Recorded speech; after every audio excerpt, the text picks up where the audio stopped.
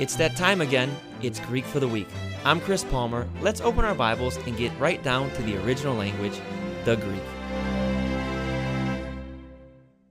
God bless you. It's the Greek for the Week podcast. Thank you so much for tuning in. We're so appreciative of your listenership. It means a lot to us. You could be listening to a lot of podcasts, but you're here on Greek for the Week, and we don't want you to touch that dial. We want you to stay tuned with us. But before we get into the study today, I want to encourage you to go on Amazon.com, check out Letters for Jesus. Book officially comes out September 10th, but you can pre-order now so that on September 10th, it shows up at your door. Bam, there it'll be right there. And you can get in on this study. So, Letters from Jesus, Amazon.com, and YouVersion, our plans, both the best of Greek for the Week, which is a 7-day study, and the 7 Churches of Revelation, which is a 7-day study. You got it? I hope it blesses your life. Free content. It'll be a blessing. Okay? Let's go to Revelation chapter 2 and verse number 3. Now we're talking about the 7 churches, of course. And the first one is the Ephesian church. Now, a lot of people know, if you're familiar with the 7 churches, you know Ephesus because of the point. They lost their first love. And then you see the Laodicean church, which is Jesus saying, I stand at the door and knock, and you're lukewarm, and we'll get to that one in a couple weeks. But they know these churches. And then, of course, the other 5 kind of fall in the middle somewhere. People, I'm not sure. No, Philadelphia, I think, is one of them. And we're going to talk about all of them. We're going to talk about Sardis. We're going to talk about Pergamum. We're going to talk about Thyatira. We're going to talk about Philadelphia. We're going to talk about all of them so we can get a big picture of what's happening here in Asia Minor, what Jesus is telling these churches. And it's so important to understand it because the whole context of the book of Revelation can't be dismissed from this. Now, there's some teaching out there, which I respect, but I don't quite see it that way. That would divorce chapter 2 and 3 from the rest of the book. It's kind of like, well, we have the introduction, Revelation chapter 1, vision of Jesus. Then we have Revelation chapter 2 and 3, and it's what's going on right now. But let's, now that we've gotten through that, let's get to really where Revelation starts in chapter 4 and move all the way through chapter 22 with this. And, not really. You need to look through. Remember, you can't get rid of these 7 churches at all through the book of Revelation because he's talking to them the whole entire time. He's showing his visions, John that is, and Jesus that is. So there's a context, and we have to be able to not just understand what John is saying, but we have to be able to understand what their hearers would have been hearing at the time. That's very important. And the church at Ephesus would have heard it differently from the church at Smyrna, and the church at Pergamum, and the church at Thyatira, and the church at Sardis, and the church at Philadelphia, and the church at Laodicea. They would have all heard it differently based upon their situation. And the first situation we're going to talk about is the church at Ephesus. This was the premier church. This was the church that had it going on. This was you insert mega church move that you can think of right here. This was it. This was the church with the big conferences. This was the church with the big speakers coming. This was the church with the big Instagram page, with the big Facebook page, with television broadcast, satellite all over the world. This was that church. And it was a church that had known something about ministry. It wasn't a young church at the time. It had been started by the Apostle Paul, and the heavy hitters had made their way through it. Apollos had been through it. Timothy was the pastor of it. He would have been older at this time, but he was the pastor of it. He was a young Timothy when he first began pastoring. And then not only that, you have Apollos, Aquila and Priscilla had made their way through it as you study Scripture. And then, of course, John was there for some time before he was in Patmos, or after he came back from Patmos. And Mary, she had been associated with it as well. Actually, if you go to the ruins in Ephesus, I was there in 2011, you can see the house where she supposedly lived and where John supposedly took care of her. So it's a big church, a lot of people associated with it. And that gives you a sort of pride in ministry, not in a bad pride, but, we have done something and we have been there and we know a little bit about it. This is probably where I'm sure they trained up a lot of people.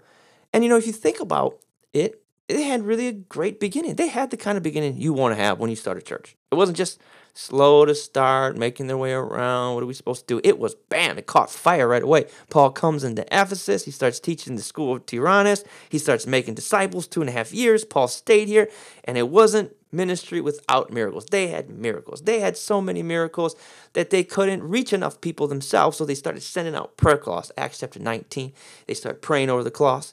The anointing of God, the Holy Spirit started partnering with the cloth. They'd start going to city, or place to place, and demons were coming out of people, supernatural deliverance, healing, signs and wonders and miracles, a demonstration of the gifts of the Spirit.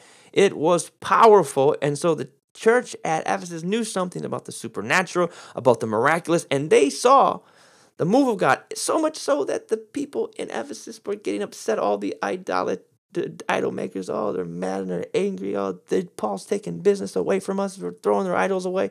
We can't make enough idols now. We're losing revenue income. And they chased Paul out of the city. What a beginning. The book of Acts tells all about it. So we won't get into all that today. But you go there and check it out, and you understand a little bit of context who Jesus is talking to as John writes to them. So he has a message for them. And let's read the message. Let me get to my Logos Bible software. If you don't have Logos Bible software, really, do yourself a favor and get it. I know it's an investment, but if you study the Bible, I don't know how you're going to do it without it. I don't know how. Anyway, I'm not giving ads for Logos, but I just love my Logos.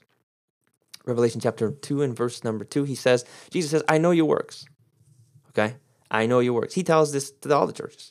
Oida is the word. It's an intimate knowledge. He has been there. He understands it. He sees it. It is he has observed it. He has recorded it. He knows everything about it. I have a mental image of my home. I've lived in my home for 9 years. I can close my eyes and go in every room. I can see the pictures on the wall. I know it really well. And that's what Jesus is saying. I know it. I've seen everything. Nothing that you have done has gone unseen. I've seen every time you've done outreach. I've seen every time you've done ministry. I've seen every church service. I remember who's gotten saved. I'm very, very familiar with it all. And the first thing he says, I know your toil. Now, the Greek word toil is the word kopos. It's very important. It means your labor. It means your struggle. It means you have gotten there and you have gotten your fingernails dirty. You've rolled up your sleeve and started digging and plowing. You worked hard, which tells you this is not a church that is lazy. It's not a church that sits back and lets other people do the work. They're all involved. They all show up. They all take the bull by the horn. They all pull their weight when it comes to the tasks. It is a church that is a ministry machine. They know about getting people saved. They know about getting people delivered. They know about discipling people. They know about having small group. They know about having conferences. They know how to run an Instagram page. They know how to baptize people. They know how to do ministry. Now, we have churches like that in there. You may even have a church that way. You may be the pastor of a church that way. You may have a network that way. It is the church. We call it the ministry church. They're good at ministry. They have boiled it down to science. They know how to get people delivered. That's great. Praise God for that. God anoints us to develop systems and processes that we can utilize for the sake of the gospel. Hallelujah. And this was Ephesus. They knew something about it. They've been around a while and seen it all. Then he says here, I know your patient endurance. And this word is upomone. It's important because it tells you that they saw difficulty. Every church goes through difficulty. You're never going to be in a church that doesn't have difficulty. You go to a church, they have a financial problem. Maybe they can't afford to replace the roof. They got to replace the carpet. They can't afford it. They have to be able to, something's wrong with the members. There's a problem internally with the leadership, the staff. Maybe there's division. There's something going on with the pastor. His family is hurting, is in crisis. There's rumors going around. Just because they say it about the pastor doesn't mean it's true. Just because they say it about the leader or the assistant, it doesn't mean it's true. Just because they say people spread rumors all the time, it doesn't mean they're true. All this is representative of difficulty. And it says that the church in Ephesus met it with gallantry. They didn't say, well, there's a rumor, let's all find another church. They didn't say, oh, there's a financial need. Let's just let somebody else take care of it. Nope. They said, we're going to meet it. We are going to meet it with gallantry. We're going to go at it. We're going to band together like fish that are being attacked by a larger fish. They came together and they formed a strength and a bond between them. That's a whole sermon in and of itself. But then it says here, then you cannot bear with those who are evil. But you have tested those who call themselves apostles and found them to be false. Now this is a sign of a mature church because they are testing. Which the Greek word testing, parazzo, tells us the Ephesian church was able to discern false doctrine from the true. Now this is important today because there are a lot of people that pride themselves on, well, I'm not a very dynamic pastor, but I know the difference between false doctrine and true. Well, great. There's some people that really pride themselves on this one area in particular. That's good. I don't make light of that. You should be able to know false doctrine from the truth. But my point is, the Ephesians had it all. Dynamic ministries, dynamic church, and they were preaching the right doctrine, and they were stepping up to people that were in false doctrine.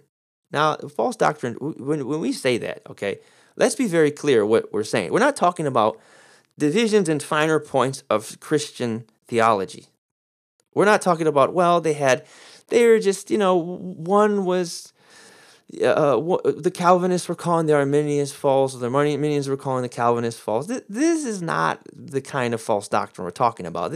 I would say I have room for both systems the way I think. Okay, I'm not out here pointing fingers at Calvinists and Arminians. This is not the type of doctrinal divisions we're talking about. We're talking about pre-Gnostics denying things about Jesus, denying things about the body of Christ.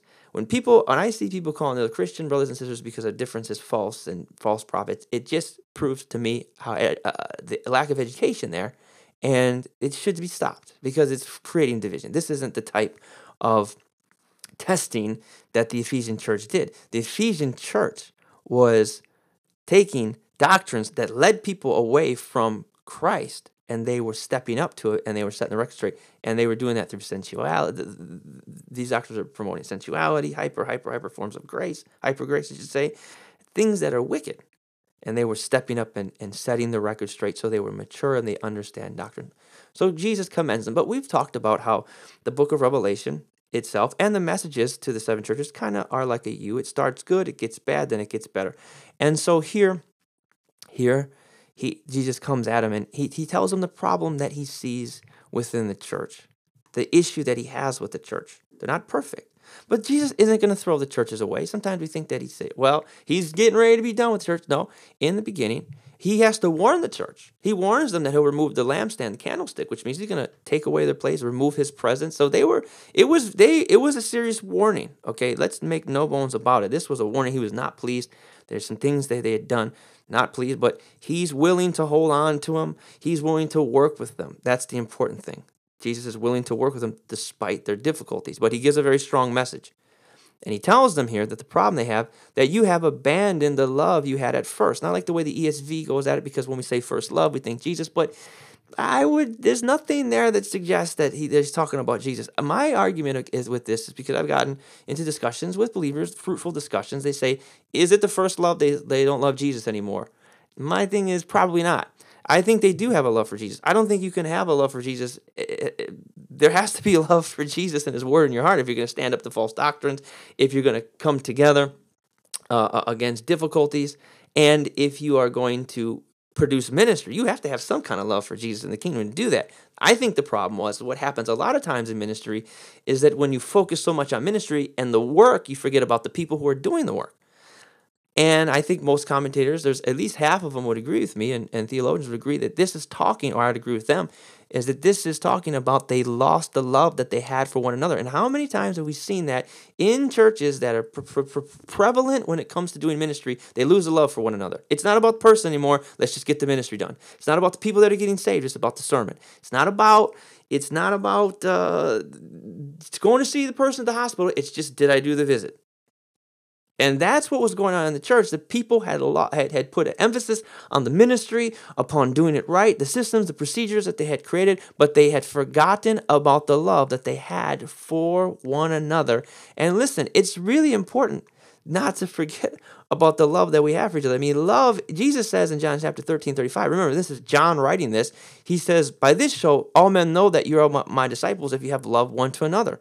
It's a serious problem to leave love that we have for each other in the Christian community, because Romans 5:8 tells you love comes from God. 1 John chapter 3 verse 14 says that the love is evidence of eternal life. And John 13:35, I should just quote it, says that it's the evidence that we have, John 3:14, we've passed from death to life because we love the brethren, but it also demonstrates to the world that we're of Christ. So love is so important because it's telling us that this is how you know you are of Christ. And it also tells us that God is love. So you can't be in God without demonstrating the love. How can you say you love God who you can't see when you can't love your brother who you can see? That's what Scripture says. So serious problem. This was a church that knew ministry, was doing ministry without love. I always say that love is like the oil in your car. You can have the engine going right, you can have everything going right, but what makes that engine turn and work is the oil. And the minute the oil disappears, your engine freezes up and it does untold damage to the whole entire system. You ruin the car if you take the oil out. The love is what keeps it going. Love is like the blood in your body that keeps your organs moving and keeps everything going. And the Ephesian church was without it, and God was telling the Ephesian church, your oil is running low. You need to refill on love. And so he tells them to repent and do the works that you did at first, which was love one another. That was the command of Jesus that they were forgetting it. So the point is today, friends, are you doing ministry without love? Are you going out on the streets and witnessing but not showing love to your brother? You know what? I see it so many times. And I don't even look at, there's a few people I watch on YouTube. Thank God for them. Listen, my platform's not as big as a lot of these other people, but I've watched people are so right about doctrine, but so wrong in their motives. They don't have any love. It's more like, I'm right and you're wrong. Boom, take that. God's more concerned about me being right. You know what? I believe in the truth when it comes to the major points of Christian theology. But there are some things, whether you're right or whether you're wrong, what's more important is love. You know, that's just how I feel about it. I was educated at Assemblies of God school, Arminian school. Got my master's at a Reformed school. And there's nothing about Calvinism I don't know. There's nothing about Arminianism I don't know. I'm speaking hyperbolically, okay? I'm sure there's little things I don't know, but I've gone through Systele 1 and Systele 2 and Systele 3 in both sides of the schools, and I've heard both arguments. You know, my thing is, let's stop being divided against each other. Paul said in Romans chapter 15 and verse 6, welcome one another as Christ has welcomed you. Proslambano, receive the person to your side despite the differences that you have. And that's a sign of maturity. I would hate to stand before the Lord and him tell me, well, you didn't love the person that disagreed with you on these fine points of theology, which are debatable in Scripture. Nothing that took away from Christ, just differences. Let's love one another. I don't want to do ministry without love. What about, or are you focused on a ministry? Are you going to conferences? You know, people go to conferences, they want to hear the word. They want to hear the word, and then the person next to them, they disregard them. They're not friendly to them. Friendliness is a form of love. Let's be friendly. Let's let our churches be places where we love one another and we receive people for their differences. And when I mean differences, I don't mean major things, okay? I'm talking about finer points of theology and whatever. All right, so that's the challenge today. Let's be like what Jesus says. Let's correct ourselves the way that God told the Ephesian church to correct ourselves, and let's make sure that our love is on point. Okay, God bless you. Thank you for tuning in. Letters from Jesus. Go ahead and get it. I write about a lot of these things, and pray it's a blessing to your life. Amazon.com. Remember, YouVersion. If you go on the YouVersion app, you type in Greek for the Week, Chris Palmer, you will find it. Okay? I love you. God bless you. I love you with the love of Jesus. I may not know you, but if I knew you, I'd love you. Okay? God bless you, and we'll talk to you soon. Thanks for listening. If you'd like to support us further, you may visit us on the web at lightoftoday.org. God bless and good studying.